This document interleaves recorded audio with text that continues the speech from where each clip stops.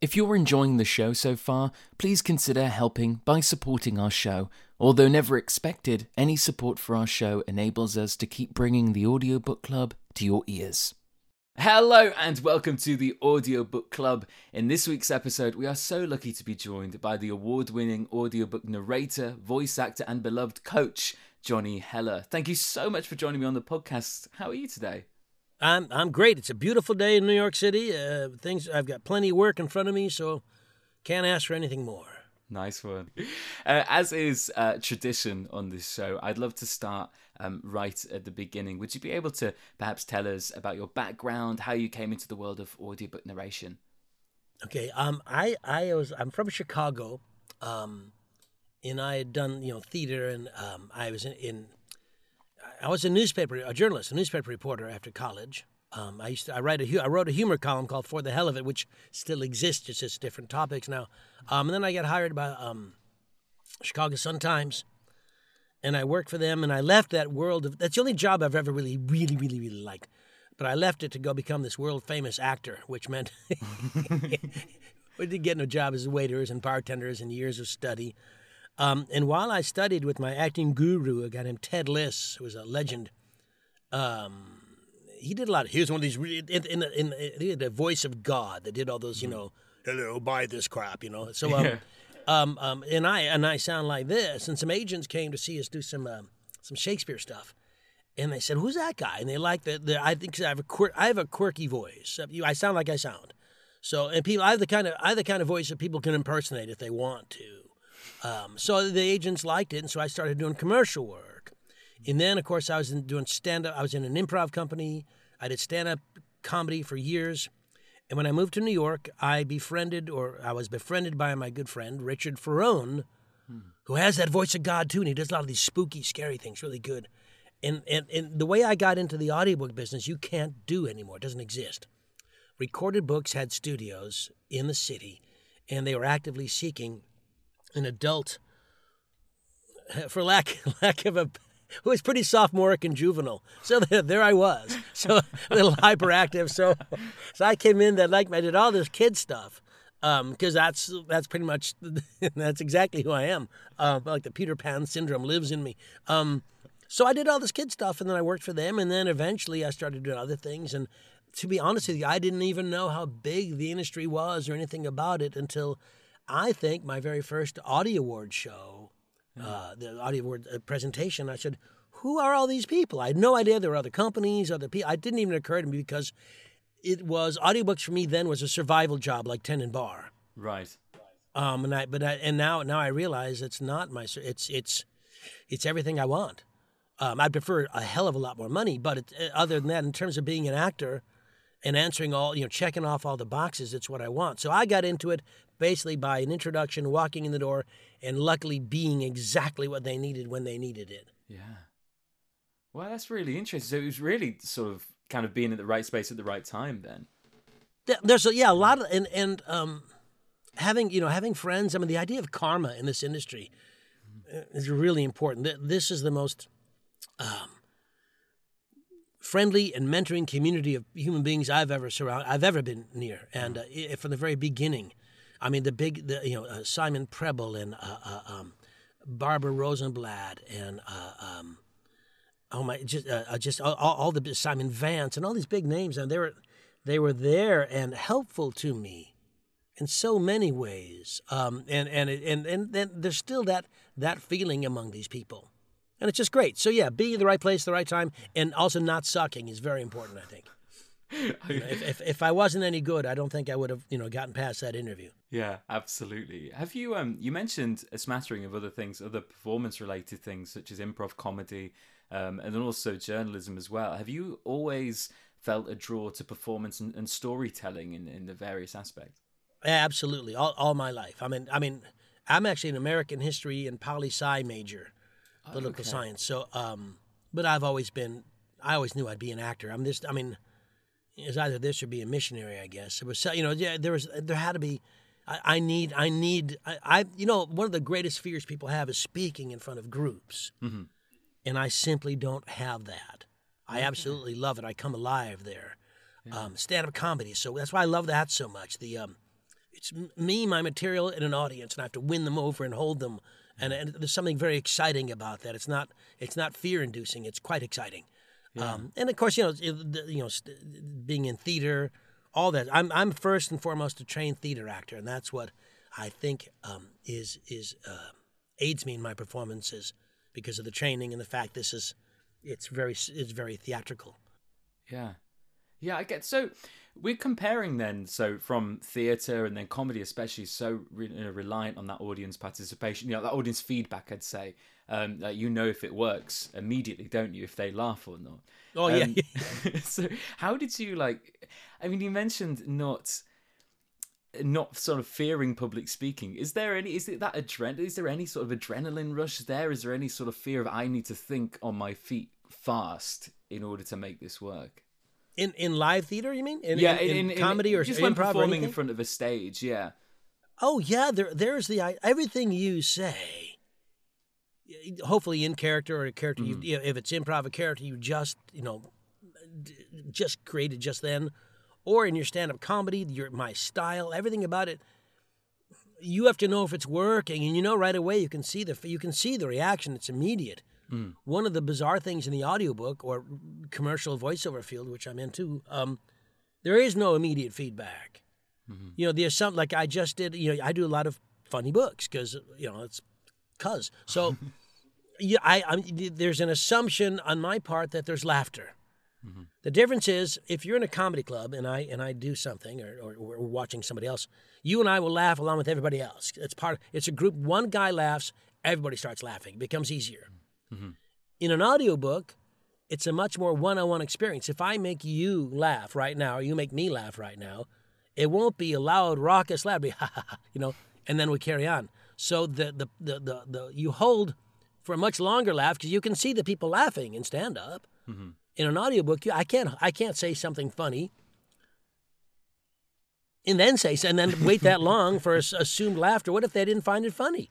Yeah. So there has to be there's a little bit of intuitiveness there. I think you've got to play it right, and it's because you're playing to one person in an audiobook, a group of one. Yeah. And it changes everything about what you do and how you do it. Yeah, that's interesting. I suppose the pacing as well differs greatly to the type of audiobook that it is, and it just goes with that, as you say, the tuition. Pacing. Here's my take on pacing. Would you like to explain to the listeners what you have? Is it sewed? Is it like a? It's an embroidered thing. Zora Johnson, a wonderful, wonderful actor, student of mine. There's not a connection that she's a student of mine and a wonderful actor. She happens to be both. That's all. But I say to my students, I didn't invent the word "fuck," but this phrase is I own. Slow the fuck down, which is very Shakespearean of me. And what I mean is we all speak much too quickly. We all mostly because we live in dread fear that someone else will get to talk instead of us. So we go and we all speak too quickly, particularly in audiobooks.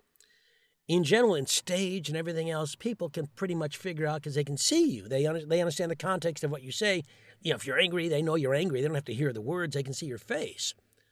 Not so in audiobooks. You need to say the words as written in a way that's... Now, I know that listeners can speed it up or slow it down, but our pace has got to be the pace that allows listeners to hear. I think there's some reports out that people hear every third word or something.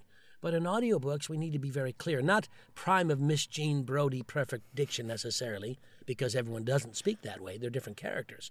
But speak clearly and concisely so that people hear what the author wrote, because that's what you got paid to do. And we get paid by the finished hour. So going fast is stupid financially. If you do a 10-hour book in 8 hours, you just cost yourself 2 hours of loot, and the listener doesn't know what happened because you went too fast. So there has to be that, let's slow down a little bit, because as soon as we put on here's you and I talking just like this, and we're separated by an ocean, but you and I could be together at a nice pub, and we'd be talking just like we're talking right now, shooting the shit, just shooting the breeze. Yeah. All of a sudden, it's time for one of us to act. Well, it's time to... All of a sudden, you get big and loud and fast. I'm like, what happened? Where did you go? Yeah. And I think we need to get back to who we are, because that's who I want. I like John. I want to relate to John York. I don't want this person John York thinks he needs to be. Yeah.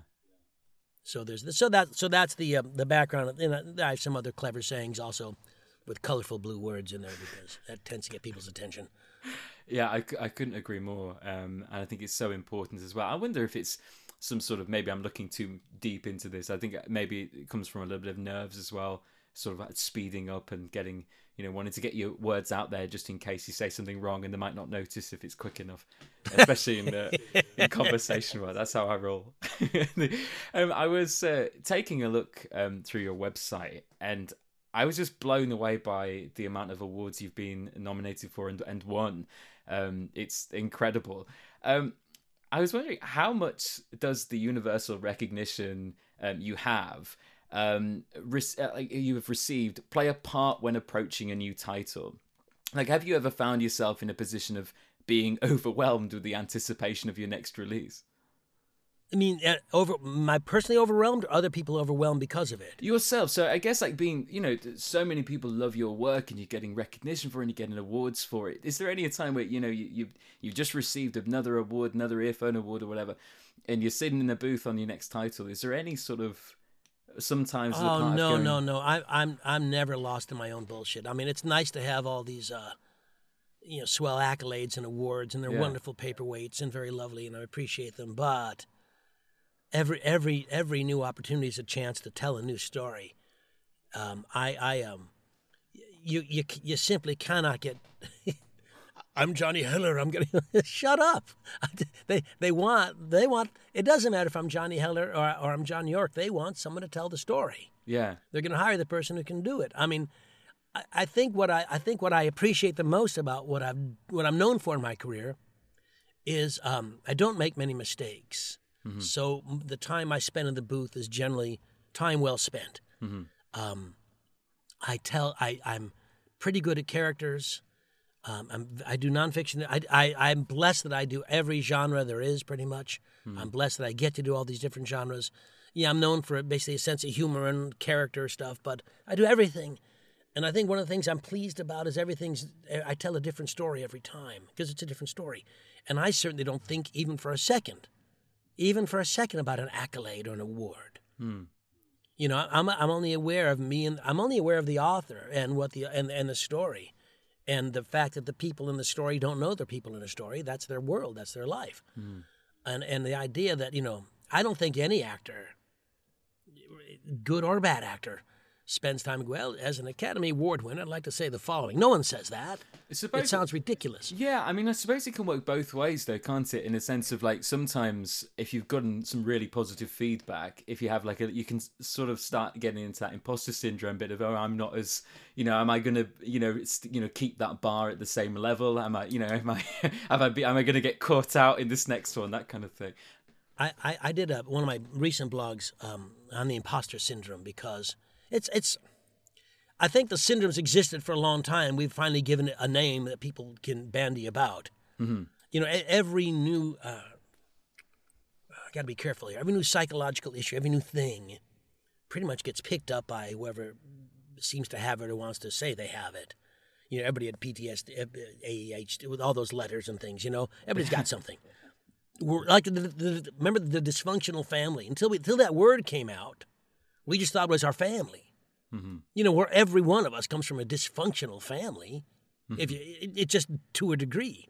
In the imposter syndrome thing, I never think when someone gives me an award, when some organization or you get an accolade for a job well done, I say thanks, I like it, I'm very happy to receive it. But I don't think it changes the job I do. Yeah, and it doesn't change my perception of myself. I tell everybody, including myself, the sign of a job well done in the audiobook world is another job from the same client. Mm-hmm. So if Penguin Random House hires me consistently, or Oasis Audio, or Blackstone Audio, or Dreamscape Audio, blah, blah, blah, hires me consistently, well, that's a sign that they like what I do. Yeah. Now, if I get an award for it along the way, that's swell. That's very nice. It means those who hand out awards think I should get one. And reviews on Audible, that's also, everything's swell. But I know for a fact that when somebody says, let's hire Heller, that's the sign that I'm doing a good job because they're trusting me. And everything else is just nice. Yeah, I get that. Where that question came from is because I was actually reading some of the excerpts from the for the hell of it, the essays and observations on your website, and I must say as well, I really love your illustrations. By the way, if you ever want to put one on a T-shirt, I'm your first customer. I never thought about it, my Dwight. But this may sort of come back to journalism as well, or your time as writing.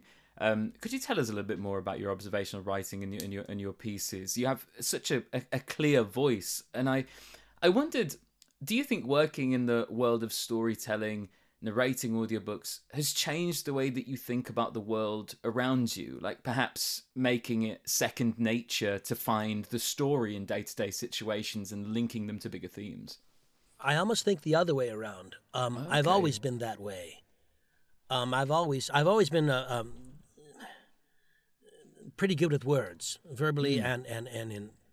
Except I can't think of the word when you write words. I'm pretty good at words, except for the word I'm trying to find now. I'll tell you something that's just. Here's a tangent. I got COVID back. Oh my goodness! I don't know, some months ago, and it was as bad as it's supposed to be. But I have this long COVID, they call it, and I tend to lose my train of thought or lose a word. I can't find the word, or I know your name is John York, and I'm like. And all of a sudden, your name will pop out of my wife's name will pop out of my head. I'm looking right at her. I'm like, and it's devastating. So that happens. So I can't find the word I want. But I guess what I'm trying to say is I've always been fairly articulate, both on the page and verbally. Mm-hmm. And so I'm used to writing is something I quite love. It comes, I grew up with a British mom, so there's an appreciation for the sound of words. An appreciation for logic as well. My father's a professor, so all that comes together. But I tend to think, I always think in terms of stories. And the writing I do in my blog is much like the way I speak normally. Mm-hmm. It's just no pause for interruption for anybody else. It's just, this is a speech I want to give. So I try to make it informative, educational, but funny as well. Because otherwise, if it's not funny, I don't really care. As far as I'm concerned, in real life, it's got to be. There's too many hard things. That life, you've got to have some fun, and people like to laugh, and that's what I hope I deliver. I want that on my gravestone. He made us laugh. Yeah. And not when he died exactly, but just before. Yes. I always like the idea on a gravestone of having that the phrase, "Who was the world going to revolve around now?" That's didn't see that coming. Something like that. Yeah. There is a lovely element of comedy running through the posts, which really adds to the accessibility of them, and that tongue-in-cheek style. Is that the same for you? Did that come naturally? Does that finding anecdotes and to the bigger subject matter, does that come naturally, or is it something you work hard to put in after the idea? I think it's been natural, but then it tends to get honed on years of doing stand-up comedy and improv and stage work. I mean, I'm known as a comic actor. Comedy is second nature to me. I don't think I would have had the success I've had, the career I've had, or the life I've had any step of the way, if not for comedy, if not for humor. A sense of humor is essential, and I'll be honest with you, that's all I really care about. There are important things, and we can all wax about them, but if you lose humor, you've lost humanity. Yeah. Oh, that's deep, right? Put that on the gravestone instead. Yeah. I agree tremendously. I mean, humor's where we turn to, isn't it, in the darkest times, and it can bring us out of the darkest times and get us over such things. It's weird to talk about humor in such a gravelly way, but yeah. Well, it's who people are always attracted to. Humorous people. Mm-hmm. I'm not handsome, but I'm funny.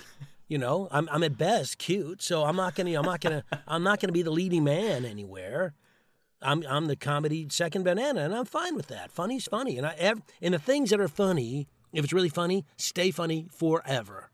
Mm-hmm. I know that there are movies you've seen, books you've read that are still funny, no matter how many times, I don't know what your favorite film is, but I don't know how many times I've seen Blazing Saddles or The Producers or oh my God, so many. Yeah. There's three movie scenes from cinema history that always make me laugh. Always. When I talk about them, I laugh. When I see them, I laugh, and I can't stop laughing. Yeah. It's just funny's forever. Yeah, I think. Yeah, absolutely. It holds a special place in your heart as well, doesn't it? Because it's sort of, I guess, comedy and humor. If you go to the cinema, or you spend a nice evening with your partner or whatever, or your dog, and you watch something and it really lifts you up, it touches you, and you remember that, and it stays with you more than most genres, I think. Well, when you're home by yourself, you're going to watch a movie. Are you going to watch, let's be honest, My Dinner with Andre or Adam Sandler screwing around? Mm-hmm. I'm not going to watch the dinner movie. Yeah, I would agree. Me neither. Many of our listeners will be aware of you through the incredibly loved workshops, the Splendiferous workshops, if I'm saying that right, yes. Retreats, and teaming up with narrators such as Scott Brick and Sean Pratt, to name but a few. Could you tell us how these workshops came about? What made you take an interest in coaching across the world, and what it's like coaching with fellow amazing narrators like Scott and Sean?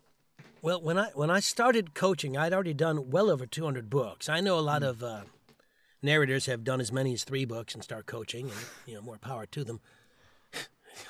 Jesus. Anyway, and people ask me, hey, how did you get in? How can you help me? And I'm like, yeah. So by request, I started doing it. Then I realized there was a market for it. And the Splendiferous, my first big workshop, the Johnny Ellis Splendiferous, I want to say 2000, I lose track of dates, 15, 16, I don't remember. The Audio Publishers Association sponsors APAC, the Audio Publishers Association Convention, at the Javits Center in New York City. And they had done there's that 2-day event, and then the audios is a big week. There was a Monday available. Everybody came into town on Sunday. So I booked Baruch College and did this. Well, I booked actually a hotel up by me first, and then it got to be too big. So we started an event. I said, I don't want to be just Johnny Heller teaching. Let me get some of the best. So I got my friend Robert Fass, and I got Sean Pratt, and I got Scott Brick. And Scott Brick and I have done a lot together. And Sean Pratt and I travel the country and to UK and Canada together.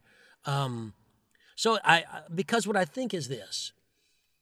I say things a certain way, and I think we all, Scott and Sean and Joanna Perrin and all the wonderful coaches out there, we all have the same idea for the end result, but the paths to get there are different. And sometimes you need to hear things the way Johnny says it, or the way John says it, or the way Sean says it, or Scott says it, to finally sink in. And other people bring their own personality and styles to the thing. So this group thing became a wonderful kind of it was a celebration of the community, really. Yeah. With some of the best coaches, and that carried on. So every year I did it. Now, since COVID, I did some online stuff, but now I'm back to doing it live again, which is quite wonderful. Yeah. So Sean and I have started touring again. We went to my hometown, Chicago, and then we went to Orlando with Joe Leslie Frumkin, who lives out there, and my wife, Joanna Perrin, who's a great coach, both in fiction and nonfiction. And so we did a wonderful thing. And now Sean and I will be doing a New York City workshop, which is nice because I live here and don't have to stay in a hotel. We hope to be doing one in Austin, Texas in September. I call them Splendiferous. The Splendiferous I call for the big ones. I just call these other ones audiobook workshops. And the retreats are different than Splendiferous because it's a group of people going somewhere else and spending X number of days together. And we started the New England retreat in 2018 or 19. I forgot, one of those years. Certainly in the 2000s, not in the 18th century. I know that. So we're going to New England. Went to a place called Whispering Pines in Rhode Island, and it's just like it sounds. Very bucolic and rustic and wonderful and great food. And we spent 3 days there. We spent a weekend there, Saturday, Sunday, and I think Monday or something like that. Now we're going to Warren Center, which is near Boston in a town called Framingham. Wonderful place, just light. And we get there on what do? We get there on a Sunday. So we work Monday, Tuesday, Wednesday. We leave Thursday. Everybody stays there. It's a community where we sold out almost in 2 days this year. Wow. People are so desperate to go. Yeah. And we have a great great bunch of coaches. I bring some back. The mainstays are me, Joanna Perrin, Carol Monda, Sean Pratt, Paul Allen Rubin, and his wife Paula Parker, who's both wonderful directors. I'm going to miss some people. We had Shannon Parks was there last year. Joel Frumpkin will be there this year. And we tried to bring a few other people in as well. And I brought in publishers from Macmillan. We had Podium last year. We got Macmillan. We have Penguin Random House. We have Dreamscape. And I have an independent publisher, my friend Annalise Rennie of Spectrum. So that gives people a chance to hear the publishers, what they want from you. And it gives you a chance to meet them and work with them and see you work. And it's a wonderful experience. It's a retreat. So you are away 3 to 4 or 5 days. And we're hoping to do a West Coast retreat in California with Scott Brick in late January, February of 2023, if we can do that. Yeah. So it's a big deal. It's become a big part of my world. It just wasn't planned. It just happened, and and now I do coaching regularly. You can, a little plug for me. You can go ahead and go to johnnyheller.com, cleverly named, and you can click under coach, and you can find out how to coach with me. But so yeah, I quite enjoy it. I mean, it's been I learn a lot every time I coach. And one of the benefits of coaching with groups is that everybody, pretty much, depending on the size of the group, gets a chance to do a reading and work with X number of directors who have different things to say, and it just and it's kind of like, I don't know if you're ever in an acting workshop where you're doing, Long Day's Journey into Night, and all of a sudden the scene clicks, something went right. Like, oh my God, that's what they meant. That's what Stanislavski was talking about. So suddenly you get that moment of light, and you move on to the intermediate or the advanced class all of a sudden because you finally scored the scene right. So there's a lot of these epiphanies, and it's fun to watch and exciting, and everybody learns. Yeah, it sounds fantastic. I had Anne-Marie Lewis on the show a couple of weeks back, and she mentioned on the show that she attended the one in Chicago, I believe, and she just couldn't say enough good things about it. It was, I was very, very envious. Well, there's airplanes. Although Sean and I think we'll be in the UK. You know Anna Clement, yeah? Yeah, I do. Yeah, she's been on the show. Yeah. So I think we're going to be in the UK. Probably not this year, but probably next year. Yeah. I've been to London twice already to teach, and I think we're going to go. I forgot what Sean said. Does Reading sound right? Reading, yeah, just near London, just outside of London. Yeah, he said it's a little less expensive than some of the spaces, and because part of setting the stuff up, hotels, everything's because I know it's the COVID and everything, but good Lord, everything's 3 times more expensive than it was when I last traveled. Yeah, the hotels, the food. I'm thinking, all this has to do with chips. I'm not eating any chips. So it's everything costs more, and I don't want to raise my prices astronomically to cover it because I don't. It's hard. People don't have a lot of money. I don't want to take all their money. I want them to be better. I want them to feel that they've raised their game and they've set the bar higher. And how much do you charge? I want to give that to you as best I can, So if people want to come to my events and they don't have money, they send me a note and I work something out. I'm doing fine financially as an actor, so I'm not going to beat up an actor good Lord, we've all been through, as you study acting, we've all been through that poverty phase, our bohemian phase that people think is so exotic and wonderful. And all it is being fucking hungry for a long time. Literally hungry. Yeah. So it's not as much fun as people think. I think it's sort of that artistic glamour, isn't there? Shown, portrayed, which is nonsense. It's like, I'm not dressing this way out of choice. I have no clothes. It's only glamorous if you know that by the end of the movie they'll be billionaires. But if you come over, absolutely, I'll be your first customer there. And where do you live? I live just outside of Leeds in the UK, so like sort of, I'm going to say northern England, but it's actually more sort of north middle. My mother's family is from London and Kent. Oh, okay, yeah. I've been to. Well, it's for us at the sort of northern England, it's cheaper and more accessible to go abroad than it is to travel down to London at this point. Really? Yeah. Well, it's just the expense. I mean, there's a few.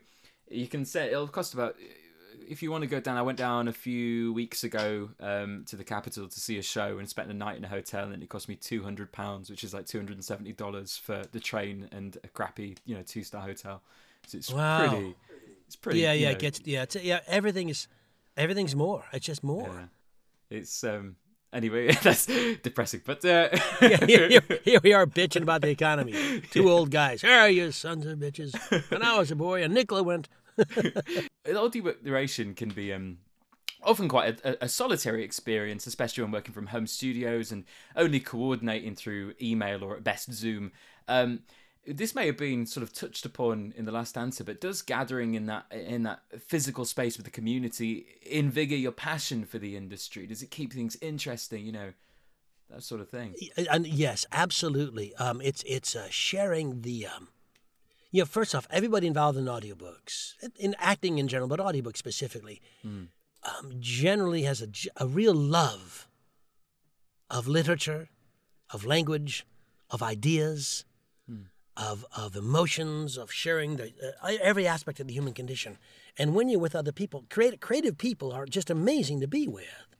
Now, not all of them, because there are some people you wouldn't willingly share an elevator with, but you'll go see their films. Yeah. But by and large, it's a real sweet, and it's interesting to me how many of them have to share so many emotions and so many weird things like romance or erotica and things. You have to share all these. Like erotica is the only thing I don't do. Mm-hmm. Just because I'm not comfortable saying half that stuff. I'm just not. Never was. So that's fine. But some of these people are such introverts, and yet, they talk about blood and gorge love rockets and stuff in their erotica stuff, which I'm like, oh my goodness. And you wouldn't think of it to meet them, but to see them. When you're home, when you're doing things just in the booth, like here's you, we're looking at each other. Those who are listening can't see us, but we can see each other. And that makes this conversation easier. Mm-hmm. It just does. And I think that all the Zooms, it was wonderful. Zoom was wonderful. And the ability that we could actually have conversations with family and friends and group lessons and coaching via Zoom, all wonderful.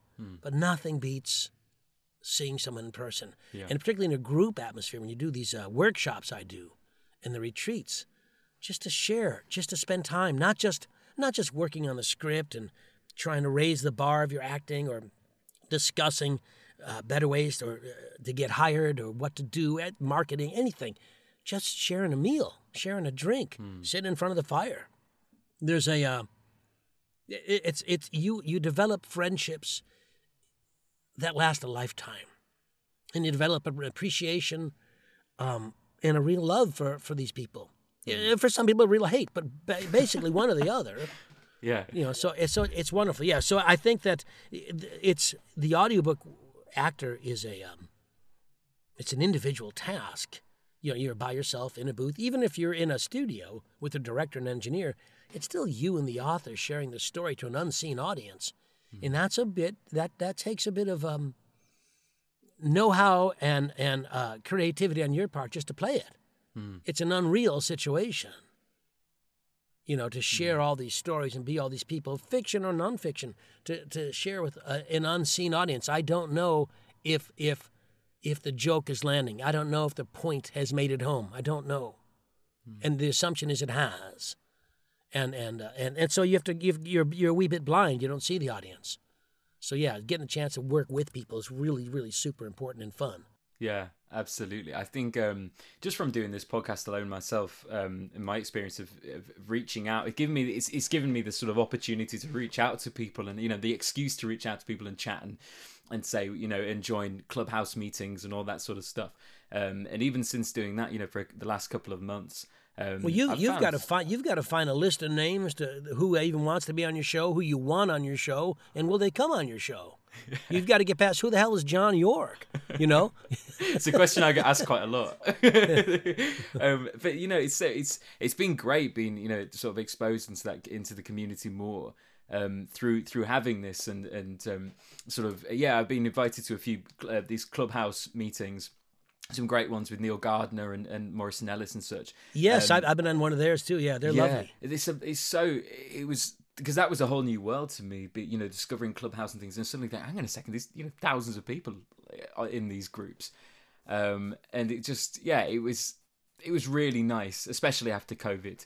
Oh to yeah, be, yeah. you know, I thought Clubhouse is wonderful. I'm not using it as much as I probably should. For a while, I did some live readings of my stuff, and people would just come in and listen and stuff. And I kind of liked it. It was interesting.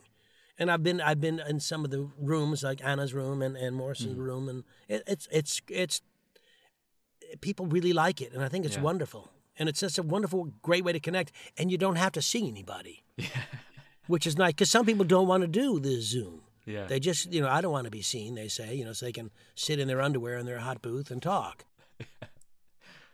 Yeah, exactly. It's been quite a revelation to me. I think you mentioned as well about not feeling comfortable doing erotica, but yet you can meet someone who's really introverted, and then suddenly they're unexpectedly sort of shine. They unexpectedly, sort of project this sort of confidence when in the booth. And I guess that's the thing with all kind of performance. I was wondering if you sort of feel the same. Do you sort of, if you're on stage at a comedy club, if you're, at the theatre, if you're behind the mic narrating, do you sort of, maybe even subconsciously, it sort of gives you that excuse to forget yourself and just totally take on the different persona? I think every actor, introverted or extroverted, at heart wants to be somebody else, to play somebody else, or to really inhabit somebody else's. Because we always think, well, how could they think this way? And all of a sudden, there's in these audiobooks, particularly in fiction, you get to play so many different characters and inhabit. I mean, I don't know what your acting background is, but I'm Stanislavski trained, and so there's, for lack of a different, they call it road maps. Let's say you're doing Willie Loman in Death of a Salesman, and I'm playing Willie. The road map I write is his whole life, everything. I want to know everything about him. Well, the main character you're doing in a fiction book, you might do some kind of road mapping, but you can't road map the other 52 characters. Yeah. And yet they have to be alive to you. And I find that fascinating. And I tend to, there are methods I use to make them real to me and hopefully real to the listener. But I think that it's you are aware that you're playing a role, but hopefully once you start, there's no point in my performance that I need to be aware I'm doing a performance. I don't want the audience, after I say, this is I just did Razzmatazz, a wonderful book by Christopher Moore, narrated by Johnny Heller. I don't want them to think about Johnny Heller even for a second until the book's over and I say, thank you, you've been listening to Johnny Heller. That's it. I don't want them to think at all, because that's not who I am anymore. Yeah. I'm whoever the author asked me to be, and I think there's some wonderful anonymity in the audiobook world that you can play 1,000 different... Everything I've ever wanted to be, I can be. I can play King Lear in an audiobook. I can play Hamlet, and I can't play both those guys right now. My age and I'm just not right. I'm too young for Lear and too old for Hamlet. But an audiobook, I'm not. Yeah. And I think there's something wonderful about that. And I think the actor needs to really, really, really get into every role and every person as much as they can. Yeah. And I think they really quite like it once they do it. Yeah, I think the biggest, the sort of most consistent answer I asked quite a few narrators, or what is it about audiobooks specifically that draw you in as a performer? And the most consistent answer I had from that is, I get to play all the parts. Yeah. And I like that a lot, and that certainly resonated with me. I want to be everybody. Yeah. Exactly, and it's definitely one of the best bits about it. I always like to, when sort of the episode's coming to an end, I like to sort of end on this question. With over 1,000 titles to your name, awards, respect from the industry, and all the rest of it, do you have any advice for narrators who are up and coming to help them leave the best impression possible when working with studios and production companies? A couple of things I'll leave with. First off, I really appreciate bringing up the awards and stuff. That's all swell, and I'm again honored to receive them. The Golden Voice Award that's it's just an honor, and everything's an honor to get. None of us should be in this business of acting in hopes of awards. This is a business you do because you have to. doing anything else will somehow diminish you. I think that when you deal with other people in the industry, understand what their job is. I say to my students, be an answer to their problems, not another problem. If John York Publishing wants to hire Johnny Heller to do a sci-fi book, and I say, yes, I'm going to do it, I don't think John wants that York and his casting people want to think about me again until the books do. So so in other words, and understand that when you're reaching out to a publisher, to a potential, someone who can hire you, get you a job, their job's like yours. They want someone to do a good job. Their job is to cast, your job to perform. It works out fine. If they like you, and they may well like you, it doesn't mean they have a job for you right that afternoon. Like you and I have never met. But I think you're lovely. You're quite like you. So next time I see you, if I'm in Leeds, I'm gonna look up John, and I'd say, but I may not be in Leeds for a year. Yeah. And people have to realize that the actor's time frame, which is immediate, I want it now, I want it now, I want it now, isn't the publisher's time frame. If it coalesces and you're right there, I mean, there are a million things to discuss: your website, your marketing, your demos, everything. But by and large, you want to be the answer to the publisher's problems, whatever they may be. So be professional, and also how would you like to be dealt with if the roles were reversed? Put yourself in their shoes. Now how would you talk to them? Like when you reach out to someone to hire you, they know why you're reaching out. So just be brief. Say something clever. Make yourself sound different somehow than every other jamoke out there. And be memorable, but be memorable for being good and interesting and creative, not for being a dick. Yeah. Because that first impression, you get to make that once. And I always tell people, if you're an asshole, you know you're an asshole. So don't play that card. Hold off on the asshole thing. They'll find out later. But by then, they've already hired you and it's too late. Great advice. Don't be an asshole. Once again, another gravestone marker site. Yeah. This guy was an asshole. Yeah, I think that's so important, and should everyone should be aware of that. So we just have time for one more question, if that's okay. It's been such a pleasure to talk to you.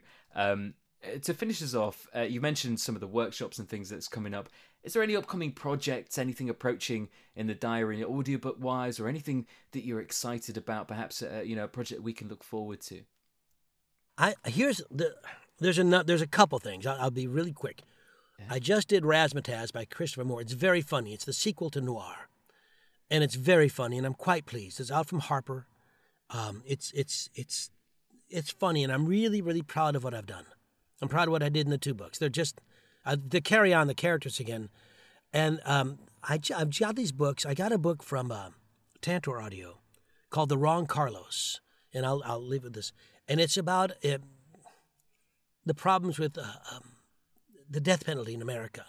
And this guy, Carlos Hernandez, was killed for a crime he didn't commit. And the other Carlos lived right near him and looked like him, and everybody knew who he was and knew he did it. And it just, it's a horrible book, a wonderful book, but horrible. Yeah. And it's like, what? And it's a true story, nonfiction. And I just was given another book that's coming out from Findaway, and I don't know who the actual publisher is. Anyway, it's called Duped, and it's about how interrogators are trained to dupe suspects into confessing to things, whether they did it or not. They make them believe they did it. Now, I'm not anti-police at all. I'm not.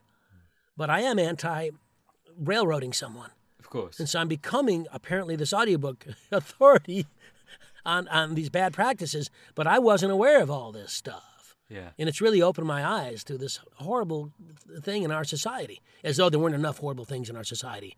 So those are coming up. I've been working. I've probably done more books in this first half of the year than I've done in any full year so far. Wow, I've been just slamming. So there's a bunch of books coming out. But and if anybody has any questions they want to ask, I'm serious about this. You can always email me. I'm very easy to find.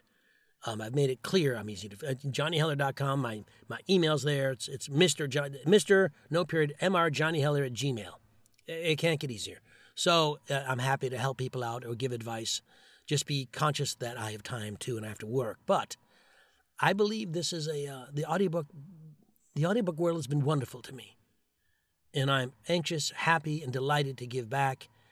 There's always going to be work for everyone, so it's not like I'm worried. And I just think that like an opportunity like this is just wonderful. This would not have happened to me 10 years ago. And so I get sentimental and I get emotional about it because it's such a great way to share art and literature and stories, and so many people start learning how to read and all that. It's just a wonderful thing, and I'm waxing poetic. I'll stop. Sorry. No, I agree completely, and I think that's really generous of you as well.